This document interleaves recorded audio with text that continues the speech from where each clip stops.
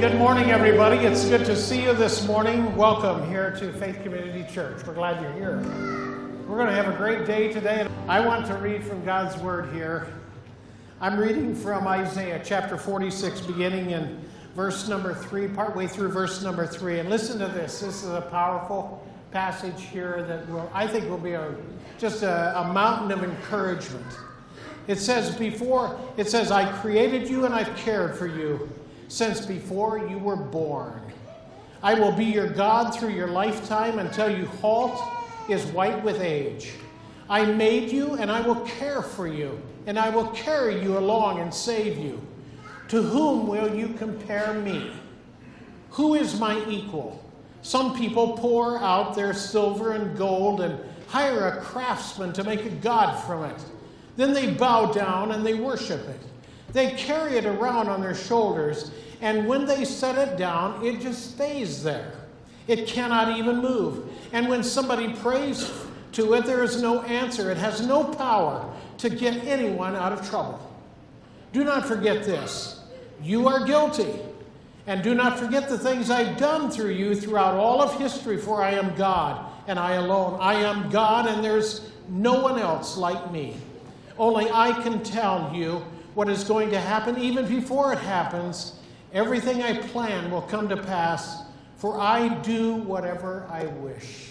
What a powerful word that speaks of the power and the majesty of God. Let's pray, shall we? Father, we thank you so much for giving us this time. We come into this place with a specific purpose to worship you and to hear from you and to rejoice and to fellowship with you and with one another. Father, I pray in the name of Jesus today that you will be truly speaking into people's hearts and into people's lives.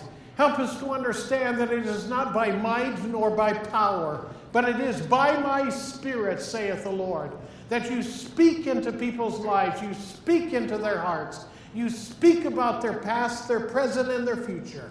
Father, we thank you that this word is going to be revealed to us this morning. We are going to open our hearts, open our minds up unto you so that you can communicate very clearly to us. And so, Father, we thank you today. Let the people of God rejoice in this place. And I pray this in the name of Jesus Christ. Amen. Would you turn in your Bibles this morning to Romans chapter 6. I'm jumping away from my summer series in Colossians, and for this reason and this reason only. I felt earlier this week, I just felt a very strong prompting of God. Matter of fact, we were in a small group on Monday night, and just felt like the Lord really spoke to me in that small group. And I was grabbing for a pen and some kind of scrap of paper to write down the three things that I felt like the Lord was telling me. And I want to share those with you today. And I've learned in ministry over the years that when God does those sort of things, you better pay attention. And I think this is something that's just been, this is a real burden that's been a part of my heart and life. And I felt like I've lived this week. And I want to share it with you today. Beginning in Romans chapter 6. And I'm going to read that text in a little bit. I want to start out with an illustration here that comes to us from some time ago. But a lawyer in Texas had a client who had become very wealthy. He had bought a piece of large tract of land in southwest Texas. And once you know it, on that land there was oil. So a number of functioning pumping oil wells. This was a single man. He had never married. And as he aged and everything, he became very wealthy. And he passed away, but unfortunately, very unfortunate, he did not have a will. He had a sister that lived in Philadelphia. And it was discovered this sister had also passed away, but she had a son. And the son had become a beggar, a man that lived on the streets, lived under bridges. You've seen them in cities, and they just barely survive, barely get along. And so the Texas lawyer contacted an attorney in Philadelphia to do some background and try to find out if this was a legitimate error. And he found out that it was. It was the only error they could find. And so the attorney contacted this beggar, and who would eventually inherit well over $30 million worth of an estate. And that continued to grow also. And he contacted this beggar, who is the rightful owner now. And the man said, "You are worth all of this money, and right now there's already deposited in an account that has been set up for you over $1 million. And it's yours to spend as you wish." Now, this man was the typical street person that we've seen. Bad clothes, probably hadn't had a whole lot of hygiene connected with that, ate whatever he could find and whatever a shelter would provide for them. In the summertime, he slept under bridges and things like that. And all of these things that we might typically know and understand. His condition was one of a beggar, a street person. But his position was that of a millionaire. Now I want you to listen very carefully in how you approach these things, because there's a point to be made here, and I want to make it very clear. I want to apply this simple story to what Christ has done for us on the cross. When Jesus Christ died on the cross, he prepared a wonderful estate for every person in this room who knows Christ as the Savior and Lord of your life. A part of this estate is that he has included pardon and peace and purity and power. He's given you prosperity. He's given you hope. He's given you heaven. He's given you a future. All of these things that Christ has provided for you. We were the beggars. We were the down and outers. We were the people that walked around in the smelliness of our sin and the ugliness of that sin. We were those people. And there was a time in our life in which the Holy Spirit opened our mind and our heart to respond to Christ and his amazing grace that was offered to us without charge, just like this beggar who was suddenly a man without any money and now a multi-millionaire. That's what Christ did for us. Jesus Christ gave us all of this and far much more. We have been blessed with all spiritual blessing, Paul says in Ephesians chapter 1. Now there's two lines of conduct here, and I've seen them both. I have coffee with a guy from time to time in Humboldt. And this man is worth probably somewhere in the neighborhood of $4 to $6 million.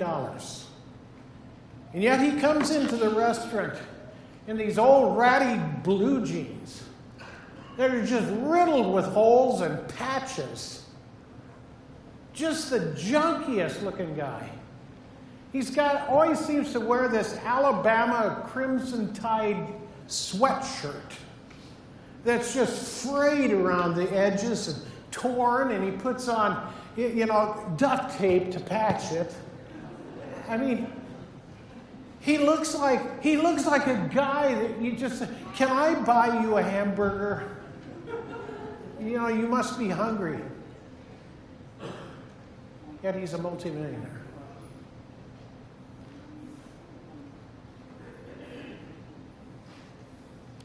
The proper action for the beggar would be to clean up and get some new clothes, wouldn't it? maybe find a decent home, leave his old haunts. Who wants to live under a bridge? Who cares? Who's interested in living in a cardboard box? And those sort of things.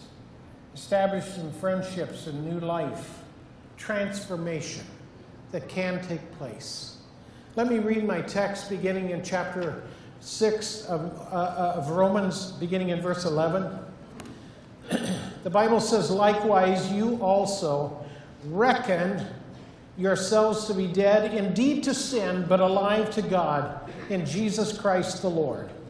Therefore, do not let sin reign in your mortal body, that you should obey it in its lusts. And do not present your members as instruments of unrighteousness to sin, but present yourself to God as being alive from the dead, and your members as instruments of righteousness to God. For sin shall not have dominion over you, for you are not under the law, you are under grace. This is big. I think I could honestly preach for a month on this, but I'm only going to preach for a few minutes today. I put an outline, a little bit of an outline in your church bulletin to help you to follow along here. But I want us to understand many things. I feel prophetic this morning. I feel like this is a prophetic word to this congregation. The normal life for a Christian is a life of growth in Christ. It is a pathway that God has traced out for every one of us. There's no exception to this. There's nobody that God has said, when you achieve this point in your Christian walk, you can relax, take it easy, stop right there, sit down, and coast on out.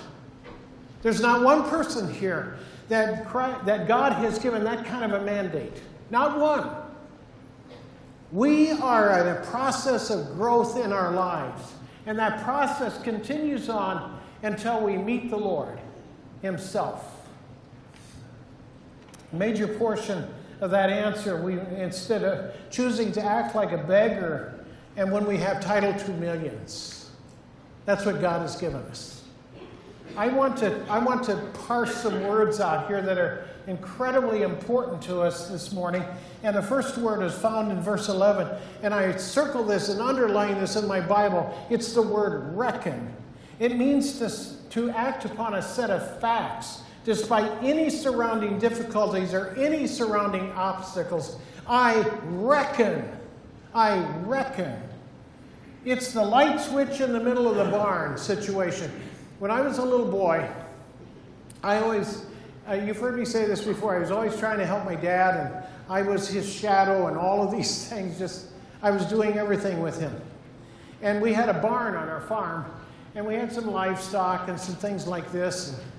And I would help Dad with the chores early in the morning, doing different little things and all kinds of stuff. And I'd always go into the barn. There was a light switch that I needed to turn on in that barn. It was like from here to that organ. And I would walk over there inside the barn and flip that switch on, and some lights would come on, okay? However, in the winter, it was dark. And I would get to the door, and Dad'd say, go in and get the lights on, would you? And I didn't want to go in. Because I wasn't quite sure what was in there. I kind of figured, I had quite an and I did an enormous amount of reading as a kid. I'm not kidding you. And I figured there was probably some T-Rexes in there. And I'm not going to, I'm telling you. And there had to be snakes in the barn. And there had to be probably a skunk. I don't know. All of this was running in my head. Dad said, it's okay. There's nothing in there. Here, I'll go with you. And Dad would walk with me. And sure enough, nothing there. Flip on the switch. We're fine. No T-Rex. Well, one day, Dad said, go turn on the light. And you know what? I stood at the doorway, and I said, I'm going to turn on the light. And I walked in, and I found the pole, flipped the switch. I was cautious. I was a little bit wary.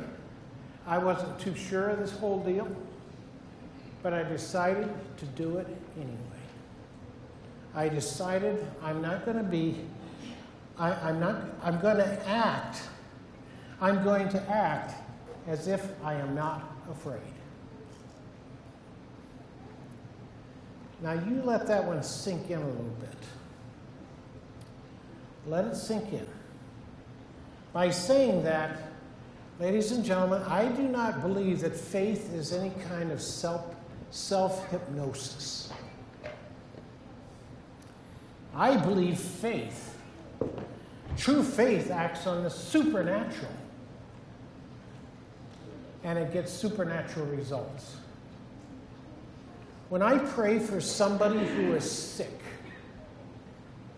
I'm praying in a supernatural sense because I can't heal that person. There's no way I can do that. I'm praying in the supernatural, expecting a supernatural act of God. That's faith. Nothing else is. Nothing else is going to be. It's not natural for people to live above pride. It's not natural for people to live above arrogance or lust of the flesh or lust of the eyes or any of these other things. It would be very difficult for me to believe this morning that there would be one saved person in the house today who did not want to live above the warfare of life and walk in victory. Even though you're saved, you are still subject to the weaknesses and even the temptations of sin. God, this doesn't remove the temptation. It helps us to have victory over the temptation. See, there's a difference. It doesn't do that. Put your finger in Romans chapter 7 here and turn to 1 Corinthians chapter 10. Just real quick, we're going to read something here that actually you have heard probably before on many occasions, but is found in chapter 10 and verse 13. And I want to help you on this thing. 1 Corinthians chapter 10, beginning in verse 13, says this: "No temptation has overtaken you except as such is common with man. But God is faithful, who will not allow you to be tempted beyond what you are able, but with the temptation will make a way of escape so that you might bear it." A way of escape. And that way of escape is actually found in my text right here in Romans chapter 6 and verse 11. The way of escape is to reckon yourself dead to sin. Dead. Dead people do not sin. Right? I've never seen them sin, and I've stood by the caskets of a lot of them. They're pretty quiet. They're not sinning. They're not cussing. They're not lusting. None of that's going on. Why? Because they're dead. And God says something that's very important here in this text. He says, you are dead to sin. Folks, if that doesn't sink into you, you are forever going to be struggling with issues in your life. You will always be struggling. You will always. You will never get a victory over a sin, over thoughts, over whatever it is that wants to corral you and cage you up. I am dead to sin, and I need to reckon that. I need to accept that. I need to acquire that. I need to activate that in my life and make it real in my life, because I'm dead to sin. But I'm alive to Christ. Many years ago, in the midst of one of these Latin American revolutions, and they kind of have those on a fairly frequent, regular basis down there, an American citizen was captured and sentenced to death. He was to die in front of a firing squad.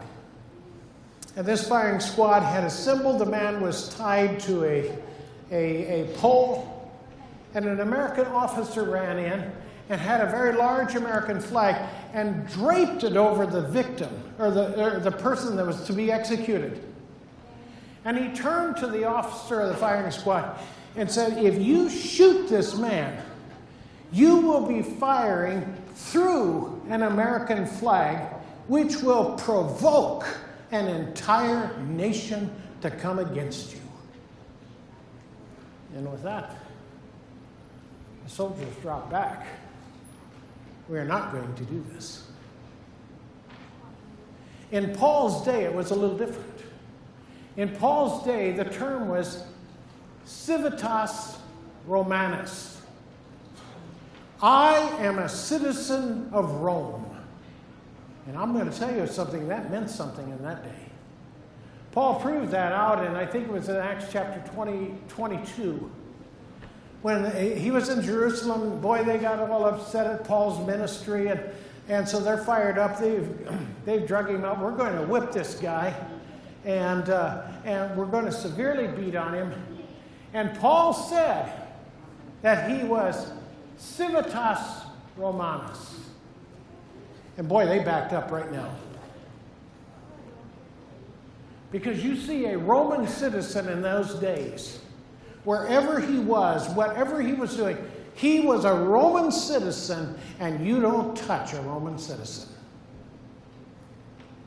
Do you see the analogy that rolls in here off of this? I am a citizen of Christ. A citizen of Christ. I need, Pastor Russ is going to volunteer for me. And, see how that works? Hey, Brett, could you help me? I need somebody. You got a good strong arm, don't you? I think you do. Here, why don't you stand over there, Pastor Russ? Come on over here, Brett. Brett Larson.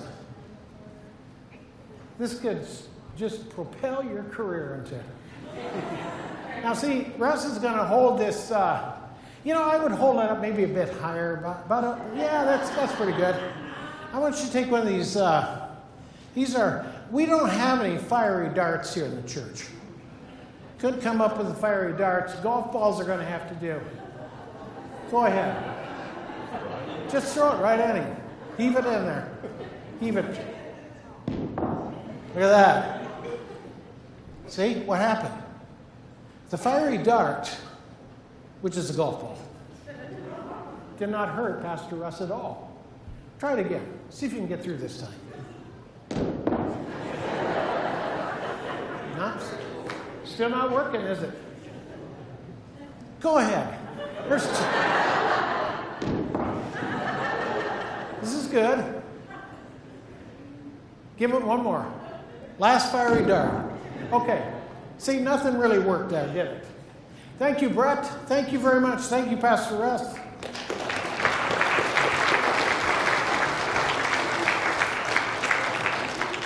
Amen. Later on, Paul in Ephesians chapter 6, he says, I want you to take the shield of faith so that you can defend yourself against the fiery darts of the devil. Now, what does that mean? That means that I've got to pick, he had to pick that up, didn't he? God didn't hold that in front of Pastor Russ. You have to pick it up. Where in the world do we get this idea that because I'm a Christian that, okay, I'm standing out here, go ahead, devil, take your shot. Well, he'll take your shot all right. And he's going to deck you. But I need to put on the full armor of God, don't I? It would have been nice if he had had the helmet of salvation on top of his head there, because I noticed that when the fiery dart was coming in, he went, and I don't blame you either. Not sure about your, Thank you, Brett. Good arm, good arm, good arm. Have you ever heard the phrase dead reckoning? I know a lot of people who go through life dead reckoning. I know people who drive their cars that way. Dead reckoning is sort of a term used by mariners. And basically, it's an estimation of where the ship is. And they have no astronomical calculations or anything, but they say, you know what, I think the harbor that I want to go through is kind of right over there. That's called dead reckoning. Now, let's face it. It's not that the harbor moved, but the dead reckoning people might have got it wrong too. And that's a problem. As a believer, I do not run by dead reckoning. I run by the Word of God. This is the true compass. This is the course for your life. This is what is always going to be true, reliable. It's going to give you not just an idea where you are, it's going to tell you exactly where you are. Not just sort of in the neighborhood. It's going to tell you exactly where you are, and it's going to tell you exactly what God says, I'd like you to do this. And this is, since I created you, I know all about you, I invented you, and so I know how it works. I know how you work, and if you'll follow this thing, I'm going to give you success in your life. I'm going to provide in your life the necessities and things that care. I want to read verses 13 and 14, but this time instead of my Bible, I'm going to read it from the Eugene Peterson's Message translation. I think this is rich. You're going to love this. It says, that means you must not give sin a vote in any way. Conduct your lives. Don't give it the time of day. Don't even run little errands that are connected with that old way of life. Did you hear me? Don't run a little errand. Throw yourself wholeheartedly and full time. Remember, you've been raised from the dead into God's way of doing things. Sin can't tell you how to live. After all, you're not living under the old tyranny any longer. You're living in the freedom of God. That's where we live today, folks. We live in the freedom of God. Not under an old law. Not under an old program. We live in Christ. Christ is our shield. Christ is our fortress. Christ surrounds us. Now turn about one page over in your Bible to Romans chapter 7. And I want to read beginning in verse 24. I tell you what, chapter 7 is kind of a downer. When you begin reading chapter 7, by the time you're about midway through it, you're going to say, oh man, let's get to the end of this thing quick. Because it is kind of a downer. Paul is comparing his life. Paul is doing, I thank God that this chapter is in here. Because it is so refreshingly true of our own lives. So many times we look out and we say, how can I do this? How can I live victoriously? How can I live above this sin? That's really got me. That's really working on me. And then we get to verse 24, and it sounds like, oh man, it sounds like we're about ready to drive off the edge of the cliff here. It says, O wretched man that I am, who will deliver me from this body of death? Verse 25 gives us the answer. I thank God through Jesus Christ the Lord. So with the mind, I myself serve the law of God, but with the flesh, the law of sin. Let me walk through this just a little bit. Let me give you a theological term here. It's in your notes. It's called substitutionary atonement. Now, that's kind of a mouthful, I admit. And you may first glance say, oh man, what's that all mean? Well, let me give you the Reader's Digest version on that one. Substitutionary atonement simply means that Jesus stepped in between the wrath of God and the sinner who deserved the wrath. In other words, he substituted himself. He stepped in the line of fire of the wrath that was heading my way. And the Bible says Jesus took it all on the cross. He took it all, every bit of it. It was aimed at me. I deserved it. I had earned it because of my sinful life. But Jesus took it all. Jesus absorbed our guilt, our shame, our penalty, all of these things. All of that's negative stuff, but let me tell you some positive stuff that Jesus did when he substituted himself for us. Here it is. He also put God's righteousness in us. Did you hear me? The righteousness of God. He accepted us. He sealed us in the Holy Spirit. He did all of this stuff on the cross. And all of this would be totally impossible without God. I'll tell you what. Paul, I'm a rich guy. I am one of the wealthiest people in Humboldt County. And do you know why? It's real simple. It's right in front of you. It's in the book. I know Christ. And Christ knows me. He substituted what was coming in my direction because of sin and stepped right in front of it on the cross and said, I'm taking your guilt, your punishment, the whole works, but I'm going to give you my fellowship, my forgiveness.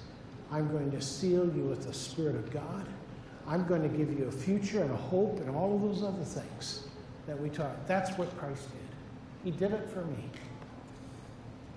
We literally have the resurrection power of God living in us. You know, sometimes I think in the last 20, 25 years, we somehow seem to have widened the boundaries of what it means to be a Christian. If any of the recent surveys are only half right, then there are a lot of people who claim to be Christians and yet their lips betray that. The words they say cover that up. The walk and the lifestyle that they live suggests that they do not belong to God. They go together, you realize it. Proverbs chapter 30, verse 12 says this, there is a generation that is pure in their own eyes, yet it is not washed from their filthiness. James chapter 2, verse 19, sometimes people come running up to you and say, well, Pastor, I know I believe the Bible. I believe the Bible's for me, and all that's fine. James chapter 2, verse 19 says the devils believe and they tremble. At least the devils are smart enough to tremble. Matthew chapter 7, verse 17.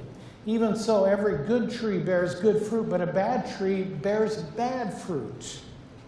The real test for our love of God is obedience to what he says, and that's always displayed in our daily walk. Always, without fail.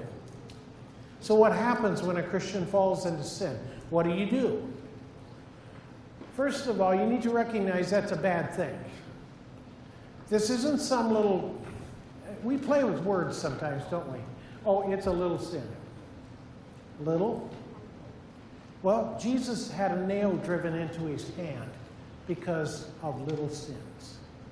He was beaten because of big sins. But sin is sin. And sin will keep you away from God. So we confess our sins.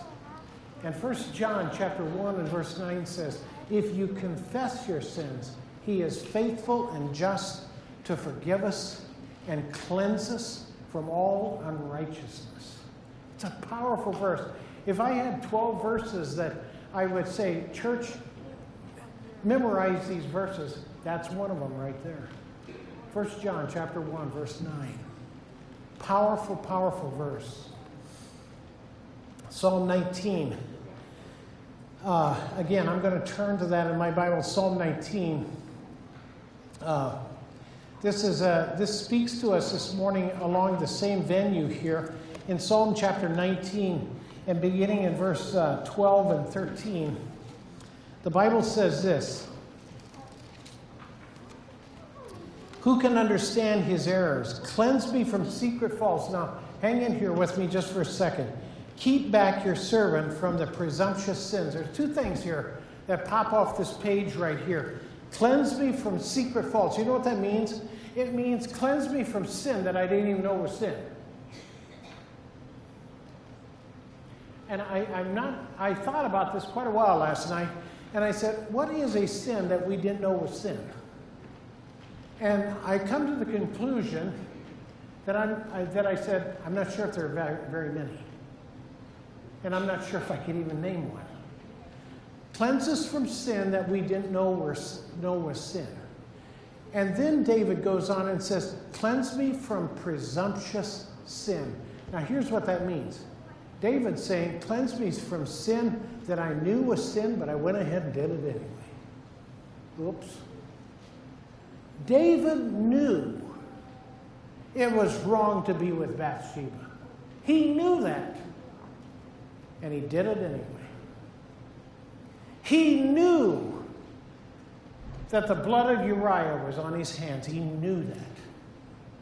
A man died. He knew that baby that came as a result of that love affair that died. He knew that was sin. And the Bible goes on, if you read it, you look at a couple of the other songs. The Bible goes on, David said, I'm just going to hide that. I'm going to just push that out of my mind. And for a year, David just kept shoving it in the corner, shoving it in the corner. God kept bringing it in front of him. And David would shove it away. And I think it's in Psalm 34 where David says, listen, for a whole year, my bones literally ached inside me. I couldn't sleep at night. I'd get up in the morning, and that sin was in front of me. I'd sit down and have breakfast, that sin was in front of me. That sin was in front of me. Every time I turned around in this gigantic castle that I live in, that sin was in front of me for 1 year. Until David writes in Psalm 51, cleanse me, O God, and know my heart today. And literally, this is a man that literally breaks down and melts because sin had become so heavy in his life that he couldn't bear it anymore. And guess what God did? Did God come up to David and say, listen, Buster, I told you about this. Now, if you think you're going to get on the good side of me, think again. You're not. This isn't going to work out. What did God do? He forgave him. And forgiveness in God's eyes means that it disappears. In our minds, it doesn't always disappear that way. Sometimes we remember that. And we have to deal with that. We have to work through that. But God says, it's gone. My sin, oh, the bliss of this glorious thought. My sin, not in part, but the whole, is nailed to the cross, and I bear it no more. Praise the Lord, oh my soul. That's how you have a soul that is well with God. I have 2 minutes to quickly wrap this up. How many think I can do that? I didn't think so. Romans chapter 8, verse 1. There is, therefore, now no condemnation to those who are in Christ Jesus, who walk not according to the flesh, but after the Spirit. There is, therefore. I have been justified with God, and that means that God took a sinful, ungodly person like me and made me whole, made me right. He did it. Now, there is therefore, now is a time word. Now. It doesn't say this is going to work in the future. It says lay hold of God right now. Now is a very important word because, listen, I'm saved now. The Bible says if you hear his voice, when? Now. Do something about it. We come into this church so many times and we get convicted in a message and we say, I'm going to pray. And I'm going to begin tomorrow. No, begin now. Pastor, I'm going to quit cussing. I'm going to start tomorrow. Oh, what do you want to get a running start on this thing or something? No, now. Start now. Now. It's not tomorrow. Don't give me that. We're going to start having family devotions on Monday. No, start today. Start today. Now, there is no condemnation. And then I just said no condemnation. Nothing is left out. Romans has already told us. Donnelly, if you could come back, please, if you wouldn't mind. Romans has already told us what Jesus did on the cross, and that the Holy Spirit has given you the ability to walk in victory. But I want you to notice something here. I want you to notice something really important. It's in verse 2. I'm going to read it real quick. For the law of the Spirit is life in Christ Jesus, and he has made me free from the law of sin and death. This is telling me this is something that has already happened, and it's something that is continuing to happen in my life. Ladies and gentlemen, I am no longer a beggar, but I am rich toward God who is in Christ Jesus. I'm rich. I'm wealthy. I don't live in a cardboard box under a bridge. I don't live in bad, stinky clothes, because my name has been written down in the Lamb's Book of Life. I am set free. I am set free because God says so right here, right now, today, this moment. I've been set free. You know what else it also says? It says I can start writing checks on that account. Why? Because there's something in that account. And when that runs low, God fills it back up. God fills it back up. As we walk in the light, as he is in the light, and have fellowship with one another, the blood of Jesus continues to cleanse me from all of my sin. If I have a bad day, what happens? The blood of Jesus continues to cleanse me from all of my sin. I don't go back to square one. I stop. I say, God, I need you today. This didn't work for me. I've got to work differently. You see what I mean? This is good news for every one of us in this room today. It's like that large sum of money that's in your account, and you've been living in poverty even though you had that large sum of money. It is not the fault of the bank, but God has provided you a long and large line of credit for every believer in Christ. And these assets are available today. Would you bow your heads? Heavenly Father, I thank you today for all of the truth that you have crammed into about 6 or 7 verses that we've looked at this morning. Father, I pray that this has just been something, kind of a bell-ringing type deal in many people's lives. People that just sort of kind of cruise along, cruise control. Not necessarily walking in great victory, but not necessarily walking in the wonderful, great grace of God. So, Father, today I pray that in each person in here, however it is that these truths need to be applied, I pray that right now that you would cause that to literally sink in and lock in that person's mind, their heart, their spirit. Father, I pray that you would raise up a company of men and women out of this church that walk in great victory, that walk in the promise of God, that walk in the fullness of God. We are no longer beggars. We have nothing here except we have Christ, and in him we have it all. Father, I thank you today. I'm praying for people maybe in the room today that really need a relationship with Jesus Christ. Maybe they've been in church a lot and all of these things, and for that reason, they feel like they must be right with God, but they need Christ. They need Christ to come into their life, to forgive their sin. Father, if I need my sin forgiven, and David needed his sin forgiven, and Paul needed his sin forgiven, and so does the rest of us. If that's you and I'm talking to you, pray with me right now. Pray these words in your spirit and in your heart. Jesus, come into my life.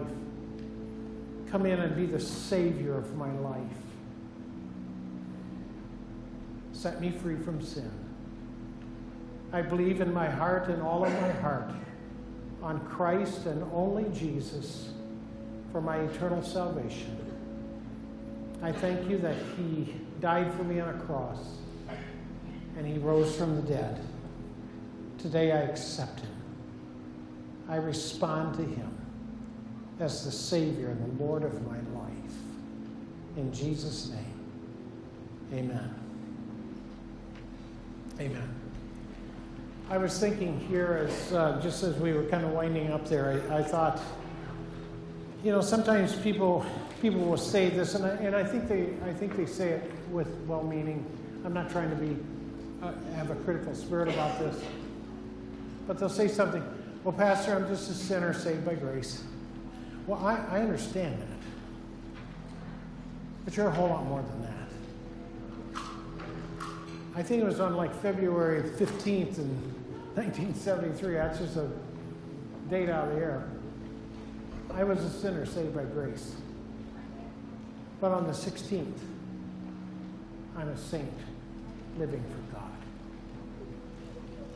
walking in the fullness of God, walking with all of the benefits of heaven rolling into my life, even though I didn't know a thing about it. That's who I am. Amen?